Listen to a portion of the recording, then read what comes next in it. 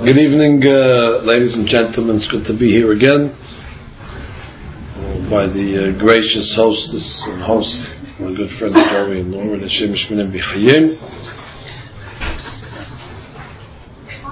a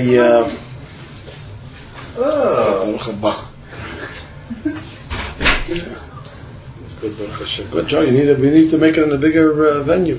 Guys, it was a married class, so you could have brought the wife. Of course. Of course. I don't have okay. I did. Thank you, sweetheart.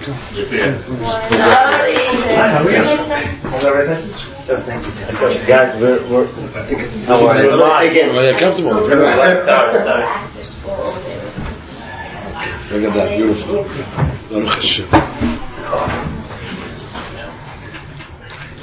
Great seat, my favorite seat. Come on in. That's the uncle seats, no? Hi, Joe. What's going on?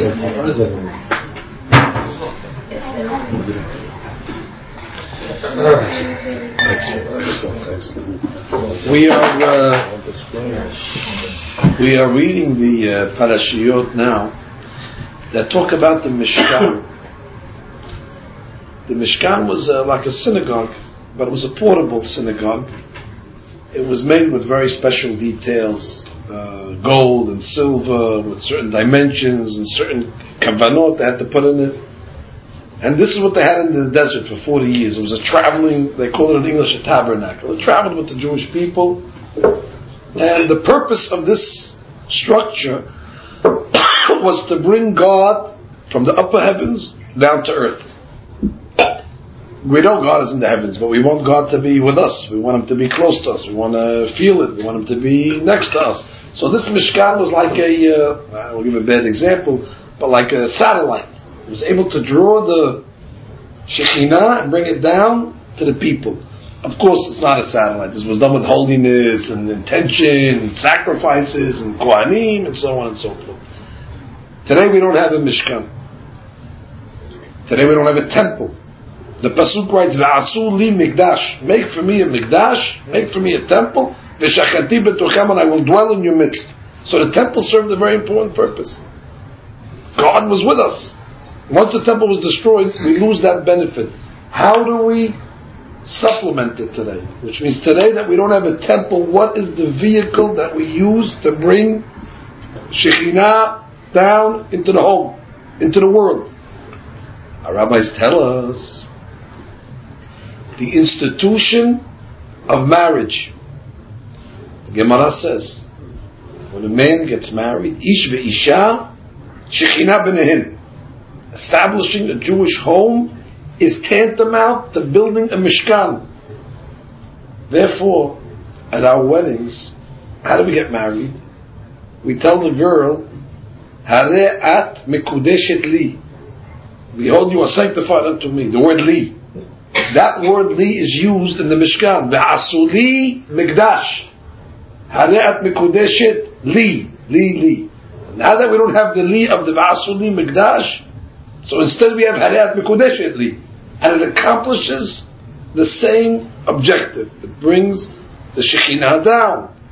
It's a big thing, the Jewish marriage. That's why we have a custom. At the end of a wedding ceremony, which I'm sure you're all familiar with, we break a glass. Why do we break the glass? The breaking of the glass, according to the tradition, is the main reason that they bring is in order to remember the destruction of the Beit HaMikdash. So the temple was broken. So we break a glass like we're breaking the temple. Why do we do that at a wedding? How come we don't do that at a bris? How come we don't do that at a pidyon? How come we don't do that at a bar mitzvah? Only a wedding ceremony we want to remember the destruction of the temple? But the reason is a happy time. So the reason is based on what I just told you.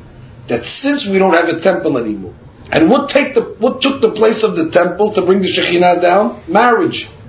So therefore, at the time of the marriage, we remember, we used to have a Mishkan, we used to have a Beit HaMikdash. Instead of V'asu li Mikdash, now we only have Harayat Mikudeshet Li. So therefore, it's a moment when we contemplate, what did we lose? So when we're building our home, we remember God's home, so to speak. And therefore we break the glass in order to remember it. That's the simple interpretation of this custom. However, if that's the reason why we break the glass at a wedding, I always had a very big question. What do they do right after they break the glass? Everybody says, hey, Mazel Tov, hey. What do you mean Mazel Tov? You just broke the temple. You just chopped it up. You just destroyed the Beit HaMikdash. And right away everybody's reaction, hey, everybody's going wild. Because right the way you build. But you just destroyed. Right the way you build. You can say whatever you want, but you just destroyed. So some have the custom that they break the glass early in the ceremony. So it's not done yet. So they won't say, hey, Mazel Tov. But our custom is to do it at the end. So it's a little funny, that reaction, unless we say that there's other reasons why we break the glass. And once we explore the other reasons why we break the glass at the wedding, you'll see that it's a fascinating item. On Friday night, we make kiddush. What do? We take a glass or a cup. Usually you'll see the cup that we use for kiddush is silver. Most people have silver. If you go to the store to buy a kiddush cup, there's silver. Very rarely will you find a gold cup. Even though I'm sure some people could afford gold cups. It's not about the money. There's a reason. Because silver, in general, represents mercy. Gold represents judgment. Silver is like white. It's light color. Gold is red. Red is the judgment. So we want to do mercy. We want to use mercy. So therefore we use silver. Our rabbis tell us that the cup itself, leave the silver, the cup itself, like a glass cup, represents judgment. Why does a cup represent judgment? Because God has a name of judgment. It's called Elohim. Some of the names of God is mercy. Yud-Ke, Vav-Ke is mercy. Elohim is judgment. That means whenever you see the word Elohim, judgment. Whenever you see Yud-Ke, Vav-Ke, mercy. The numerical value of the word Elohim is 86. It's the exact numerical value of the word Kos. Kos is Chaf, Vav, Samech is 86. So the Beneh Yisrael says the Kos represents the judgments. Dinim. So the custom in the old country was they would make the beracha on the cup. Sabri Maranan, they would drink. Now what are you left with? With the cup. The cup is the judgment. So what do they want to do with the judgment? They want to break the judgments. So there shouldn't be any dinim on the hatam v'kala. So when they're taking the course, they're getting rid of all the dinim, all the judgments, all the bad luck, let's say. Oh, so if that's the reason for breaking the cup, now I understand. Hey, Mazal Tov. Beautiful. You got rid of the judgments. So we're not saying Mazal Tov on the Yerushalayim, we're saying Mazal Tov on the... But I want to tell you a third reason why we break the cup. Whenever we do something great, which getting married is one of the greatest things that we do in our lives, something very holy, very special, you're bringing Shekhinah down, the Satan, he likes to sabotage. He likes to spoil it. Anytime you're doing something very, very important, there's always going to be a resistance. Some will call it Ayin Hara, some will call it the Yetzer Hara, some say Satan. He wants to ruin it. Because he knows it's important. That's why anything good you're going to do in life, you're always going to have resistance. When there's resistance, you know it's good. The higher it is, the more it's supposed to be. No question. No pain, no gain. I'll give you an example. Our rabbis tell us, so whenever you're doing something great, you need to keep the Satan out of the way, so you bribe him. You need to bribe him. Like you want to keep the cup away, so you can get away, don't bother him. So you bribe the Satan. I'll give you an example. On Kippur, on Yom Kippur, we're asking God for atonement. Now the Satan will go to God and say, what are you giving them atonement for? They're no good. They do this every year. They fast, they go like this. The next day they're back to their old ways. God, don't buy it. I mean, the Satan is a bad guy. He's not looking for our better. So we need to keep him quiet. There's a custom, not a custom, it's a law from the Torah. On Kippur, you read about it in the Torah, they take a goat, it's called a sa'ir, They go to a mountain. It's a cliff. It's called Azazel. And what do they do with that goat? They throw it off the mountain. I can ask you, does that sound Jewish? Throwing a goat off a mountain? Our religion talks about cruelty to animals, slaughter the animal with the thing, and if the ASPCA would hear about this, they put all the Kohanim in jail. And here we go on Kippur, the holiest day of the year, no less. And the Kohen takes a goat and hurls it off a mountain, and the thing goes rolling. It sounds satanic. The Ramban says it is. That's for the Satan. That's his bribe. The Satan says, you don't want me to talk? You don't want me to say nothing? Give me something. You know what he likes that. That's satanic. He don't like a qurban ritual. Hey, you want something? You take the tumah off the thing. You're happy with that? I'll take it. So you see that concept. That's why it says the Satan. Every day of the year he has prosecution against us. But one day a year, he got the money, he got the goat, he keeps quiet. That's why if you take the word Hasatan, think of the word Hasatan. Listen to the word Hasatan. He, Sin, Tet, Nun. Hasatan. He is 5. Sin is 300. That's 305. Hasatan. Tet is 9. 305 plus 9 is how much? 314. And Nun is 50. So Hasatan equals 364. Because you can only prosecute 364 days a year. One day a year, Kippur, is off. Of course it's a good one. What do you mean? Good one. All good. Now, we didn't start yet. What do people do like current days? Oh, you're saying good. That's the prayers. That's why a lot of the prayers of Kippur talks about this goat. And the Torah says when you read it, God gives you credit as if you did it. The whole prayer of Musaf talks about this goat because it's a very integral part. So it's covered by lip service. Now watch. It's the same thing. The Gemara, the Zohar writes, after a person eats a hefty meal, a bread, festive meal, whatever it is, he's sitting there enjoying himself, he feels bloated, he feels full and all that. The Satan goes to God and tells God, what are these guys eating? What is it? All the sins that these people have, they should be fasting all day long. And they're sitting enjoying a meal. So we need to get the Satan not to... So what do we do at the end of a meal? Very good. We wash our fingertips. You ever see them do that? My maharonim, they go at the end of the meal, they go like this. What's the reason why they do that? They take we don't talk about, right? They take the water at the end of the meal. You don't get pepper in your eye. Oh! You heard that story I told you? I'll always think about it. It's unbelievable. You don't forget. Should be teaching the class. That's the college area. This is the high school. The high school. She heard it. She talked about it. We mentioned it in the God bless you. Okay. That's the super reason, I have no doubt.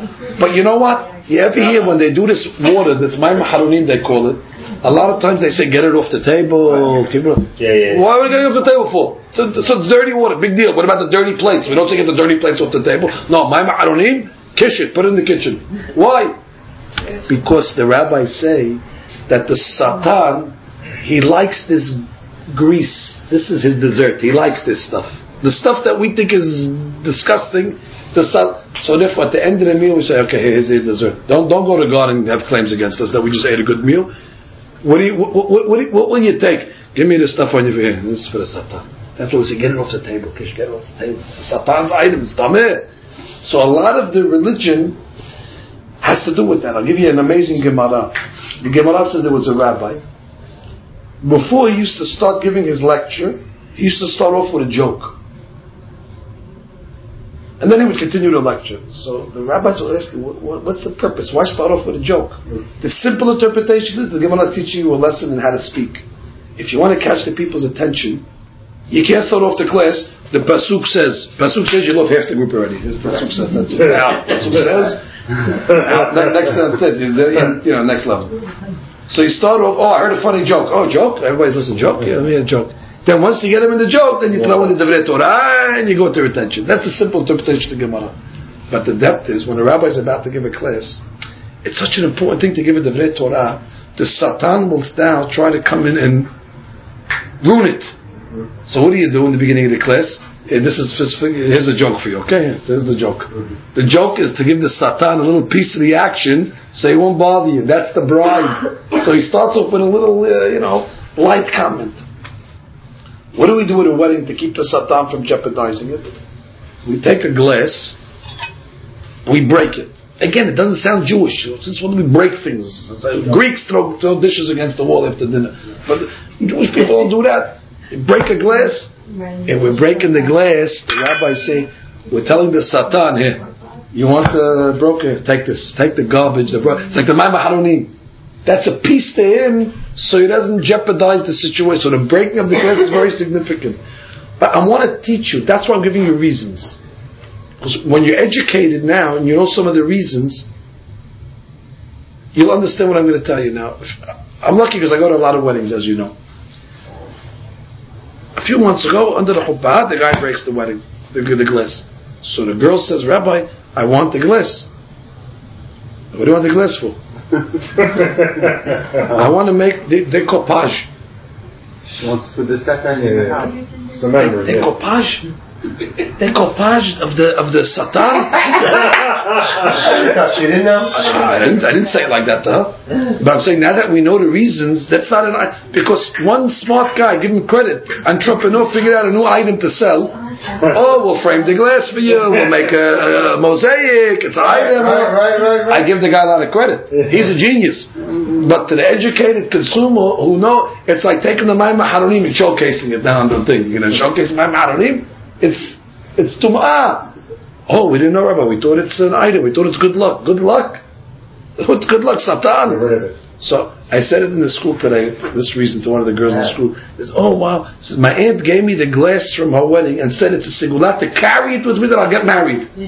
I said, and she said, I'm waiting 3 years. I'm still not married. Do me a favor. Get rid of it. Get rid of the item. Unload it. You get married next week. You're holding on to the thing in your pocket. People make up their own stuff. So look at this. Such a simple minhag like breaking a glass. Look how many reasons are behind it. To remember Jerusalem.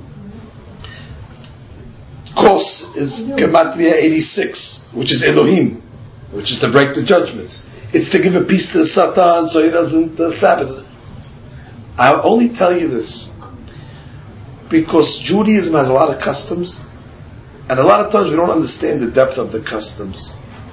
But you should never, and not that we do, but we should never belittle a Jewish custom because there's always a reason. There's always a logic. I don't know if I told you the story. God willing, in May, we're planning on making a trip to Krakow. In Krakow, Poland, is buried a very big rabbi called the Rama, Rabbi Moshe Isulish. A great, great rabbi. He was the rabbi of the Ashkenazim, but he was the main rabbi. He was a young man, and they made him the chief rabbi in Krakow. On the day that they made him the rabbi, he's the first day in the shul. After they finished praying in the morning, the gabbai of the synagogue gets up with a paper. We'd like to wish congratulations to the following people: Mr. So-and-so, Mr. So-and-so, Mr. So-and-so. It was, hey, Mazal Tov, hey, it was congratulations.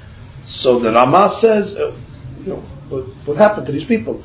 Oh, these are the people that their wives went to the Mikveh last night. The rabbi says, what?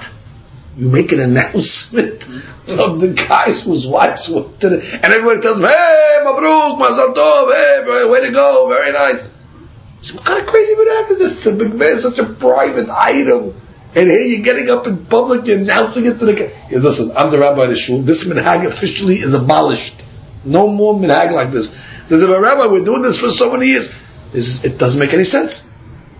So they stopped the minhag. A few weeks later, there was a guy who was out of town. Comes back to the shul. Supposedly his wife went to the Mikveh the night before. So he's waiting for the, for the Mazal Tov. He's waiting for the announcement. The guy doesn't get up. So the guy goes after, says, hey, what's going on? How come you didn't give me the acknowledgement? He says, oh, listen, you were away. We got a new rabbi here.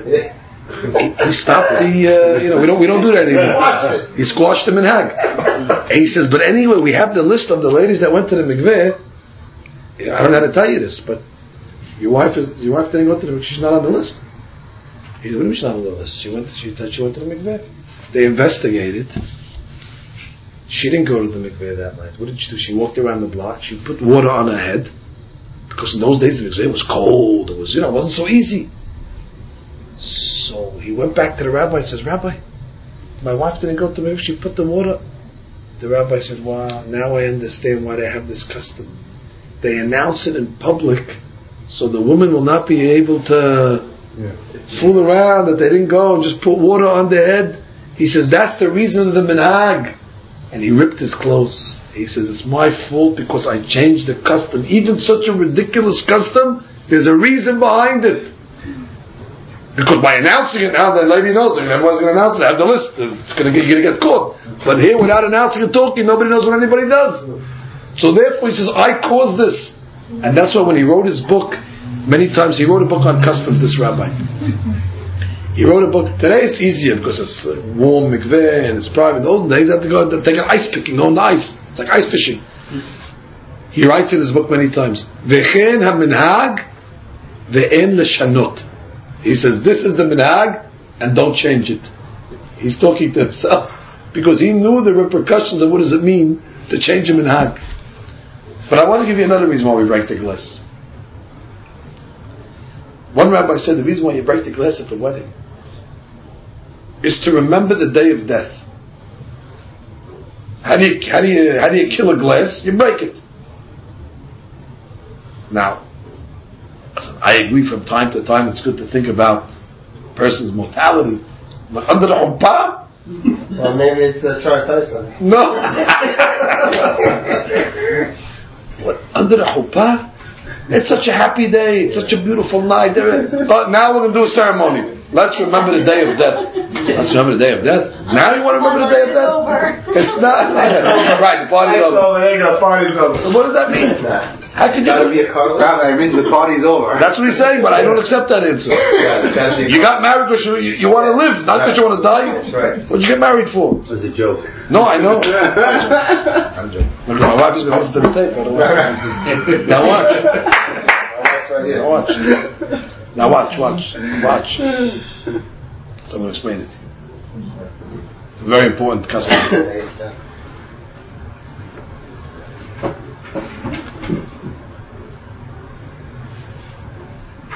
Before I say what I'm going to say,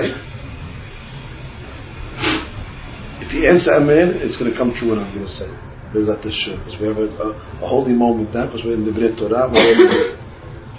But I preface what I'm going to say with the beracha that all of you over here, whoever's not married will get married, B'ezrat Hashem, amen. Amen. And whoever's married will be blessed with a family of children. Amen. Amen. Okay. So now nobody has to worry now. Everybody's going to have children. That's fact. I'm telling you. Because we're in the holy room, we have beracha of the host. He's a Kohen. Children, you're going to have, and I'm going to come to the Brit Milah. I'm coming to the Brit Milah. Okay. Now that that's out of the way. Why does the Torah want us to have children? Why do we have to have children for? I don't want to have children. What do I have to have children for? The reason is because we don't live forever. And therefore, if we don't perpetuate and procreate, then the world just is going to end. If we would live to 10,000 years old, we don't need children for. We don't need children for. We don't live forever. But because we don't live forever, because the time, everybody has an expiration date, so therefore we have to get married and do something for the next generation, because we're not going to be here forever. Under the wedding, we remind ourselves of the purpose. And therefore we break the glass to remember the mortality of man, to remind ourselves that what? We'll try to have children. It's not a morbid remembering of the death. The remembering of the death at that moment is to say you're not going to live forever, therefore prepare the next generation. If you will live forever, don't get married. If you're living forever, what do you have to worry about the next generation? Everybody's still here. But because generations come and go, so therefore it's your obligation to keep it going. So we remember the day of death not in a negative way. We remember the day of death in a positive way to remember the purpose of what we're here to do. I must have said this 1,000 times under the chuppah. When we get married, we say to our wives, Hareh at mikudeshet li B'taba'at zu kedat Moshe v'Yisrael. It's 9 words. Why did the rabbis want us to get married in 9 words? They say 9 words, 9 months. They're hinting to us that is one of the objectives. Of course, it's to be together. We know that already. It's to show giving to each other. We know all that stuff. But one of the objectives is, of course, is to create the next generation. So 9 words, 9 months. That's part of the kavanah. I'm going to tell you a deep thing that the Zohar Kadosh alludes to. How come when you're standing under a chuppah, everybody's crying always? Why are you crying? It's a happy night, beautiful night. The father of the bride's crying because he has to pay for the wedding, but he's the only guy. He's the only guy that has a right to cry. But besides everybody else, why are they crying? The mother of the bride, they give her tissues and a thing. It's a happy night. So they say, oh, because it's emotional, I love my daughter, I love my son, I can't believe it. Okay, that's superficial reasons. The holy books write, a lot of times, sometimes we just have an urge to cry. We don't even know what brought it on. We're just tearing or something. We get emotional. It says because the neshama senses it. Sometimes the soul senses something and it activates the tears and you don't even know why you're in the mood, but the neshama knows why. When you're standing under the chuppah, the neshama sees a couple getting married and the neshama senses why they're getting married. They have children because they're not going to live forever. The neshama at that moment senses the mortality of a man, and therefore people start crying. Now, even though if you ask them why you're crying, they'll tell you, oh, emotional. But the real reason they're crying is because the neshama feels it. That we're at a wedding here tonight because that's the high level. That's the depth of what the holy books tell you. Even though you say, no, I'm not even thinking about dying. Your neshama is feeling. You're not feeling it subconsciously. That's the reason. That's why it's uncontrollable. That's why it's uncontrollable. But I want to give you another reason why you break the glass. It's an amazing thing. You can't remember how many things. How many reasons? I want to give you 100 reasons tonight. What are we up to?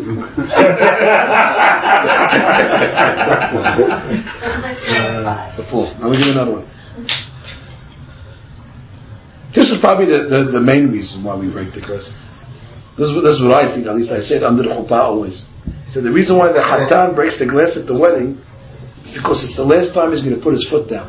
Which could be a true reason, but of course that's a joke. Even though it's not a joke sometimes. But the reason why we break the glass, there's a rabbi called the Rokayah. He says another reason, amazing reason. He says the breaking of the glass is to commemorate the breaking of the 2 tablets. Remember when Moses came down, he broke the tablets?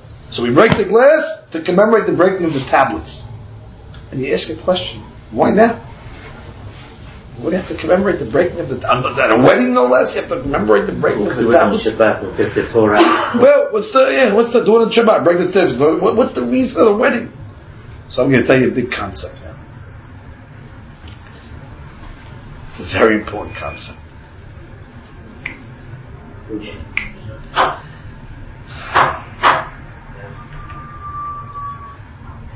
I'll give you an introduction. There was a rabbi in the Gemara. They called him Shimon HaAmsoni. He was a rabbi's name. He had a theory. His theory was that there's no extra words in the Torah. Every word is meaningful. Even the smallest word, et.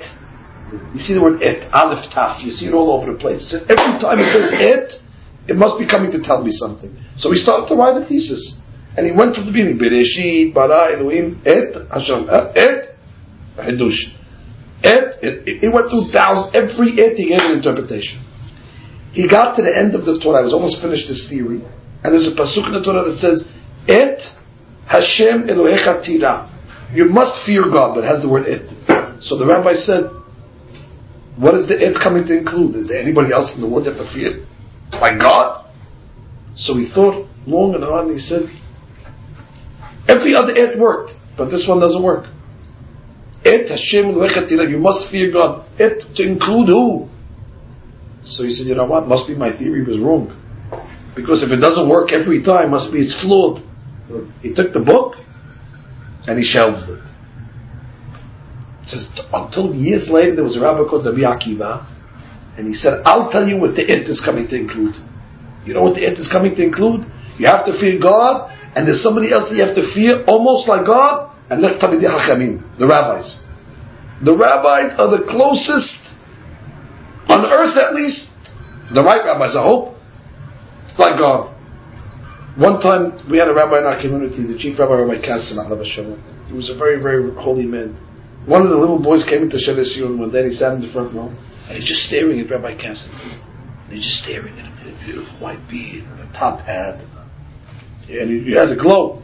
His father says, "Son, what are you looking at?" He says, "Shh, I'm looking at God." He says, No, that's not God, that's Rabbi Kassim. He says, "No, that's God." That's God. That's his connection. And the father says, "You're right, that's God." For him, that's God. We wanted to respect, because that connects us to God. If you don't respect the messenger, then how are you going to respect Borei Olam? So Rabbi Akiva said, I'm going to tell you, it is coming to include Talmidei Chachamim. So one rabbi said, what inspired Rabbi Akiva to put the rabbis on such a high level? Which is the first rabbi didn't dare say that. Rabbi Akiva came along and said, I'll say it. What inspired him? What motivated him? You know what they say? When he saw the first rabbi, that he worked on a project for his whole life, and then at the end he saw that it wasn't true, that he had such intellectual honesty, and he's willing to put his whole life's work and put it away because it wasn't true. He says, if that's what a rabbi is capable of doing, I could say that you have to respect Hachamim like this. The inspiration came from the first rabbi. Amazing. When he saw that, he said, wow, man, you know how hard it is when you work on something your whole life? It's very hard all of a sudden to say, I was wrong. The more you become invested in something, the more you become entrenched in something, now you have to defend yourself. Now you have to protect your position. They did a study, it was written in the Wall Street Journal many years ago, on theses that are presented in colleges, either by students or professors. They said 7 out of 10 of the papers that are presented, the authors of the paper themselves know the fallacies of the paper, they know it's wrong, but they don't say it. Because they worked on it for so long, and all of a sudden they realize the mistake, so they leave their mistake, they just change, here's what we printed. Because it's too difficult to admit. There was a great rabbi called Rav Shlomo Zalman Auerbach. He's a big rabbi in Israel, he passed away. He eventually became the Rosh Yeshiva of a yeshiva called Kol Torah. But before he became the Rosh Yeshiva, he came in to give his model class. He has to give a model lesson. So the other rabbis are listening to how he gives his class. He gave a whole derasha in front of the students. Well thought out, Gemara and all that stuff. In the middle of the class, one of the students says, but Rabbi, according to what you're saying, I have this question. The rabbi hears the question. He says, you know something? You're right. You got me. The theory's it's okay. Class is over. It's a mistake. And the rabbi's thinking in his mind, there goes my interview. There goes my interview. The Rosh Yeshiva got up and said, you got the job. That's exactly the one we're looking for. The one that's honest.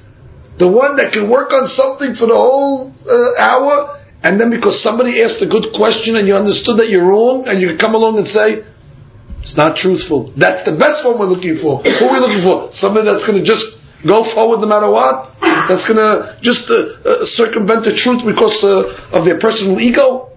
But that's most people. That's why, for example, when we see somebody in the later years make teshuvah, you see it now very often. I don't know, 40-year-old, 50-year-old, all of a sudden gets religious. You know how great that is? Because when they get religious at 50 or 60, what are they really saying? The first 50 years of my life, I was wrong. You know how difficult it is to say you were wrong? The hardest thing in it. So these people are very, very special in God's eyes. Not only that, you don't have to go to religion, forget about that. How about in an argument? When I'm arguing with you, the longer I argue, the more now it's difficult for me to come along and say, I'm sorry, I was wrong. Which, if I can right away in the arguments, you tell me, but Rabbi, if the first second I can say I made a mistake, okay, good, it's easy. But now if I'm doing this for 3 days, now it's not about the argument anymore. Now it's, I have to, now I have to defend my position. Shall we laughing? No, now it already becomes personal. Now it's not about even the item, because now if I because now if I retreat, you're not even talking about that. Yeah, because now if I retreat, now I'm very bad. Watch this.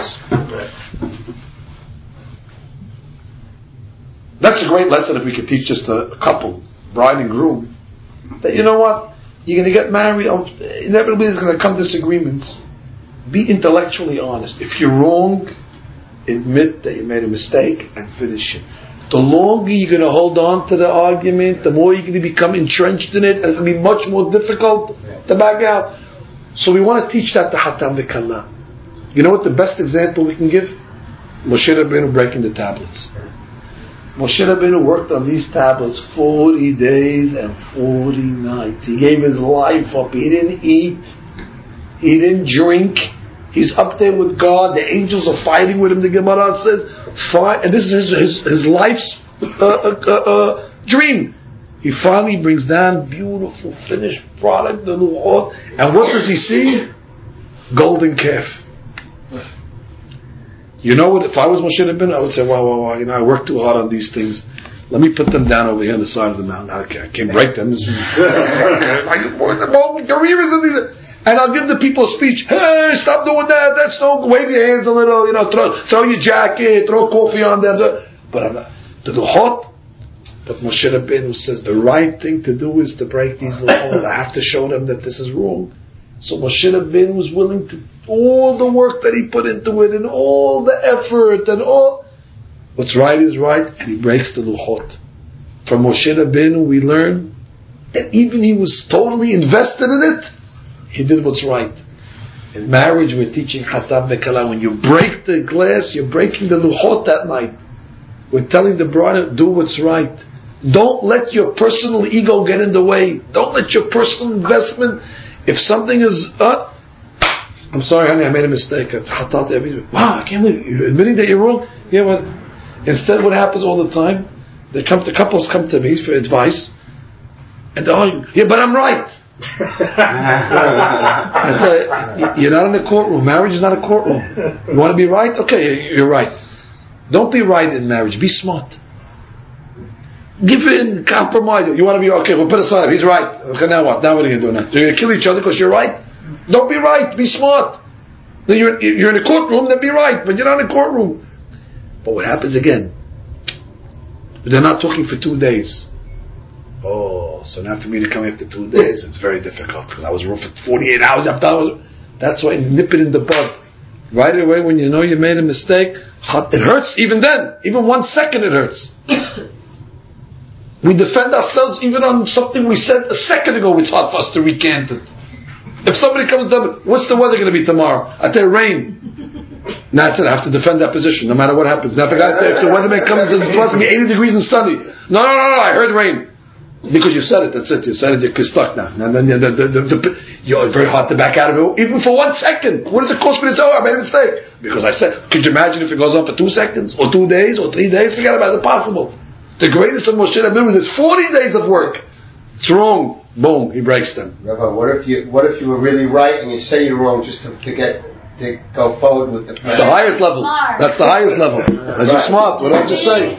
You're being smart. Listen to the girl. Don't be right. Don't be right. Joey, this is going to haunt you, this line.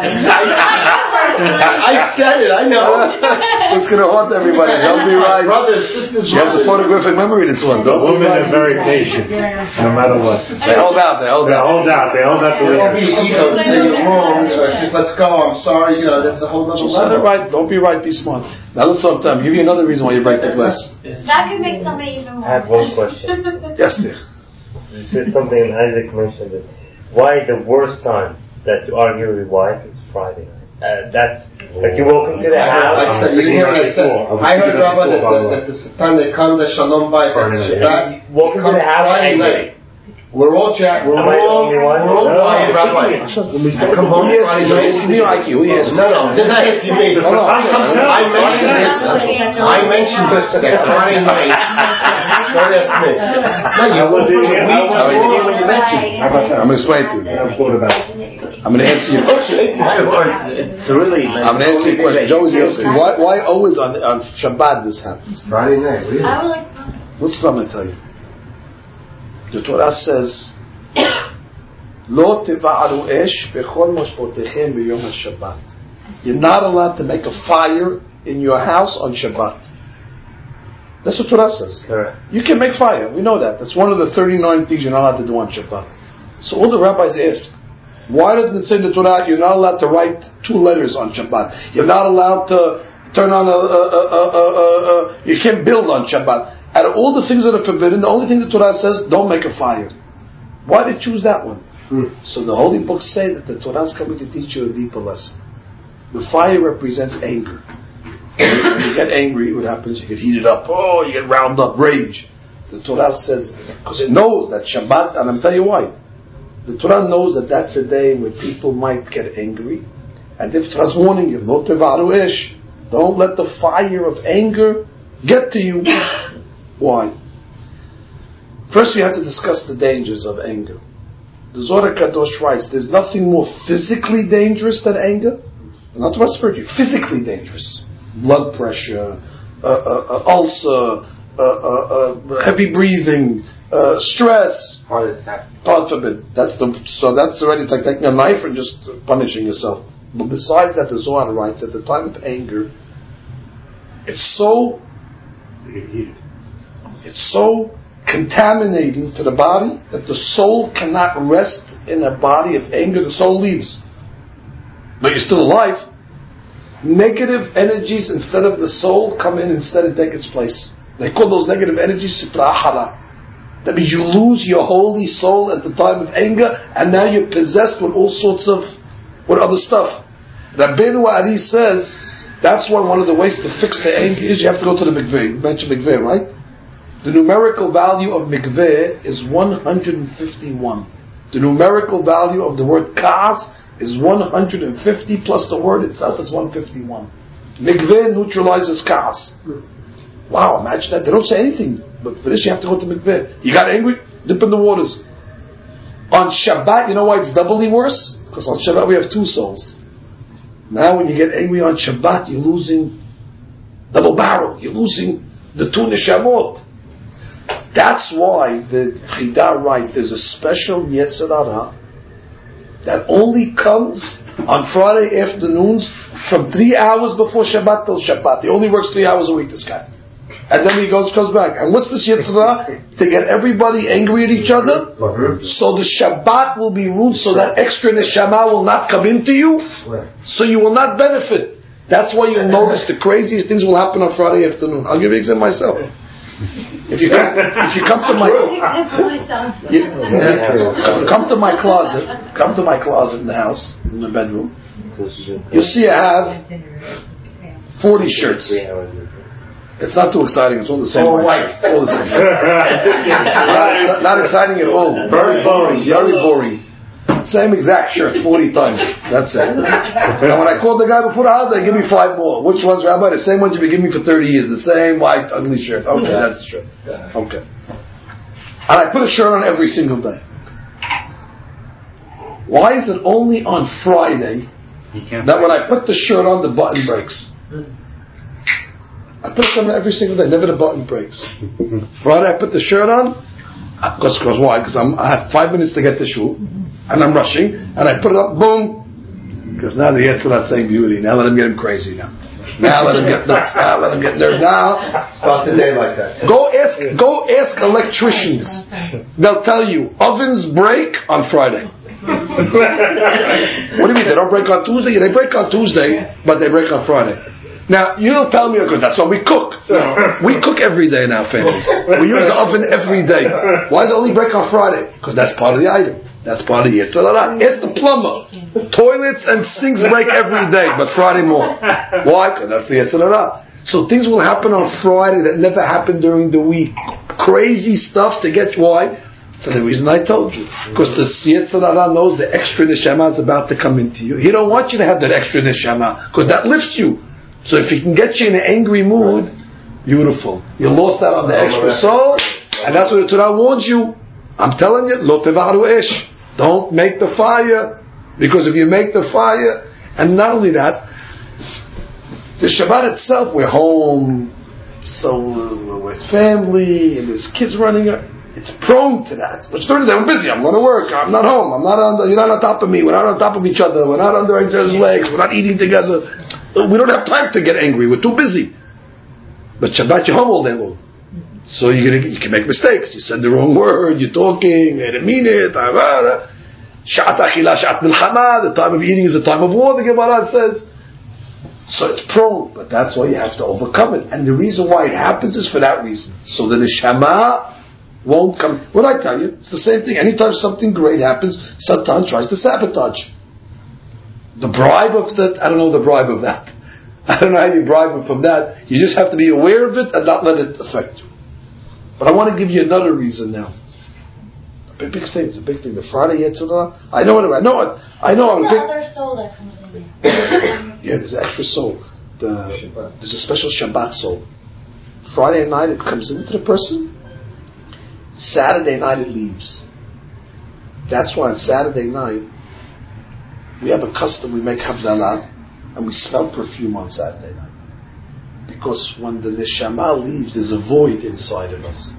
So to fill the void, smell goes inside. So it fills the void, and we feel bad, we lost extra soul. So they smell besamim. At least it gives us a little consolation. But don't worry, the next Shabbat there's a double kiddusha on Shabbat. I want to explain the last reason tonight why we break the glass. My purpose is not to teach you why you break the glass, even though it's fascinating to learn all the reasons. My purpose is to teach you that everything in Judaism is deep. A lot of times, what's the reason? It doesn't make sense. Well, just come to class, analyze it, and you'll start to see that there's major reasons for everything. Before this class, if I would tell you why you break the glass, right away all of you said Jerusalem. That's only one of. And now that you heard the class, you might say, I don't like that reason, I like the other reasons better. That's like the weakest of all the reasons. Other reasons of. Listen to this. Torah writes, Al ken, therefore, Ya'azov ish et aviv ve'et imo v'davak be'ishto. It says, therefore, man will leave his parents' house and cling to his wife. It's talking about getting married. It says, you leave your parents' house and you cling to your wife. The rabbis ask, well, only the man leaves his parents' house? Well, the lady doesn't leave his parents' house? You both leave your respective parents' house, you get married. Why did it say, the man leaves the parents' house and he attaches with his wife? A simple interpretation you want? The Torah is teaching the psychology of a woman. A woman never leaves her parents' home. A woman is always connected to her parents. The man could leave. The man's independent. You have to know that. Therefore, when the lady says, I want to go to my parents, it's normal. The husband, he leaves his parents' house. Our custom is, for example, many of the communities, they go to deal in the summer. Where does the couple stay? By the girl's house. Because the girl has to be next to her mother. That's the way it works. You have to recognize that. You can't say, you can't go back to your mother's house anymore. That's it, it's finished. You got married, that's it, you're locked up, you can't go back. No, you can't do that. I let my wife go once a year to visit her parents. It has to you have to be flexible.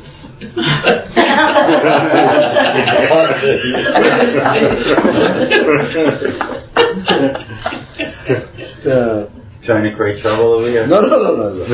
I married a girl from Deal, so it's hard to. The thing is like this. That's a simple interpretation. I want to say a deep interpretation. In marriage, everybody has roles. The role of a man is to be the role of a man. The role of a woman is to be the role of a woman. It's not a mitzvah for everybody to be somebody that they're not supposed to be. What's the role of the man in a marriage? The Zohar Kadosh refers to the man as a mashpia. Mashpia is the one that provides. Very good. The one that provides. The one that gives. On a simple level, the man goes out to work. It's his job to bring home parnasa. If the girl wants to go to work, she can, but it's not her obligation. The breadwinner of the family is supposed to be the man. He's supposed to come home with the money, give it to the wife. She receives the money, and she's supposed to build the house with it, prepare it, make sure the house is... Not only that, not only in the physical state, but even in bringing children, just without getting into detail, the man is the giver and the lady receives. Think of how you have children. The man gives and the lady receives. Not only that, but even spiritually. Spiritually, the man is supposed to set the pace. Who's the rabbi of the family? The husband is supposed to give the spiritual direction of the family. The rabbi of the family is the husband as well. And the lady again, she receives the direction from the husband, of course with her input, but she receives and she uses that information to build a Jewish home. Everybody has their roles. The man is the giver. That's what a man has to go out every single day and make parnasa and come home and give. That's what he's doing all day long. Providing. Builds a house for the family. Gives of himself to the family. And again, the lady manages all this. When everybody's doing things right, the marriage is good. Then you have some case where the guy's a deadbeat. He don't want to go to work. So he doesn't want to provide. Now the whole house gets topsy-turvy. And she has to go out and work. And she was going to raise the kid. Disaster. Everybody has to do their God-given responsibility. The first marriage in history was Adam and Eve. What was the source of the sin of Adam and Eve? She comes to Adam and she's giving Adam a rishon, and she's telling Adam what to do. Eat from the tree. God comes to Adam and rishon and says, "What did you do over here? You forgot who you are." She's giving you the direction of the halakha, of what to do, what's right and wrong. Instead of you giving her, she's giving you to eat. You reversed it. This is the reason why you made the avon. It's supposed to be the other way. Not only that, but the holy books write, when the Jewish people went to Egypt, it says Paro, he did a crazy thing. He made the men do ladies' work and the ladies do men's work. You know why they did that? The Zohar HaKadosh Arizal says, because the Jews in Egypt went down to Egypt and suffered to atone for the sin of Adam HaRishon. Since the sin of Adam HaRishon is they switched roles, so God said, good, now you're going to switch the roles in Egypt. Now you do this work to fix that sin. Now watch this. When a man is living in his house, is he giving or is he taking? When he lives by his parents' house, he's a taker. When we live by our parents, they give us everything. We don't pay any bills, we don't pay nothing. Free board, free room, free food, free everything. We check in at night, we give our parents the clothes, they clear. We're just taking everything. We have no responsibility. You know what the Torah says? Al-Ken, Ya'azov ish et aviv ve'emo. Before you get married, you have to leave your parents' house, meaning leave the attitude that you had in your parents' house. You have to go from being a taker, now you have to go to be a giver. That's what it means you leave your parents' house. Leave that attitude that you had in your parents' house and now go be a giver. A cup. What's the purpose of a cup? Receives or gives? Receives. It gives. Receives. Receptacle receives. Keeps it. And gives it. No. You have to give. The cup itself doesn't give.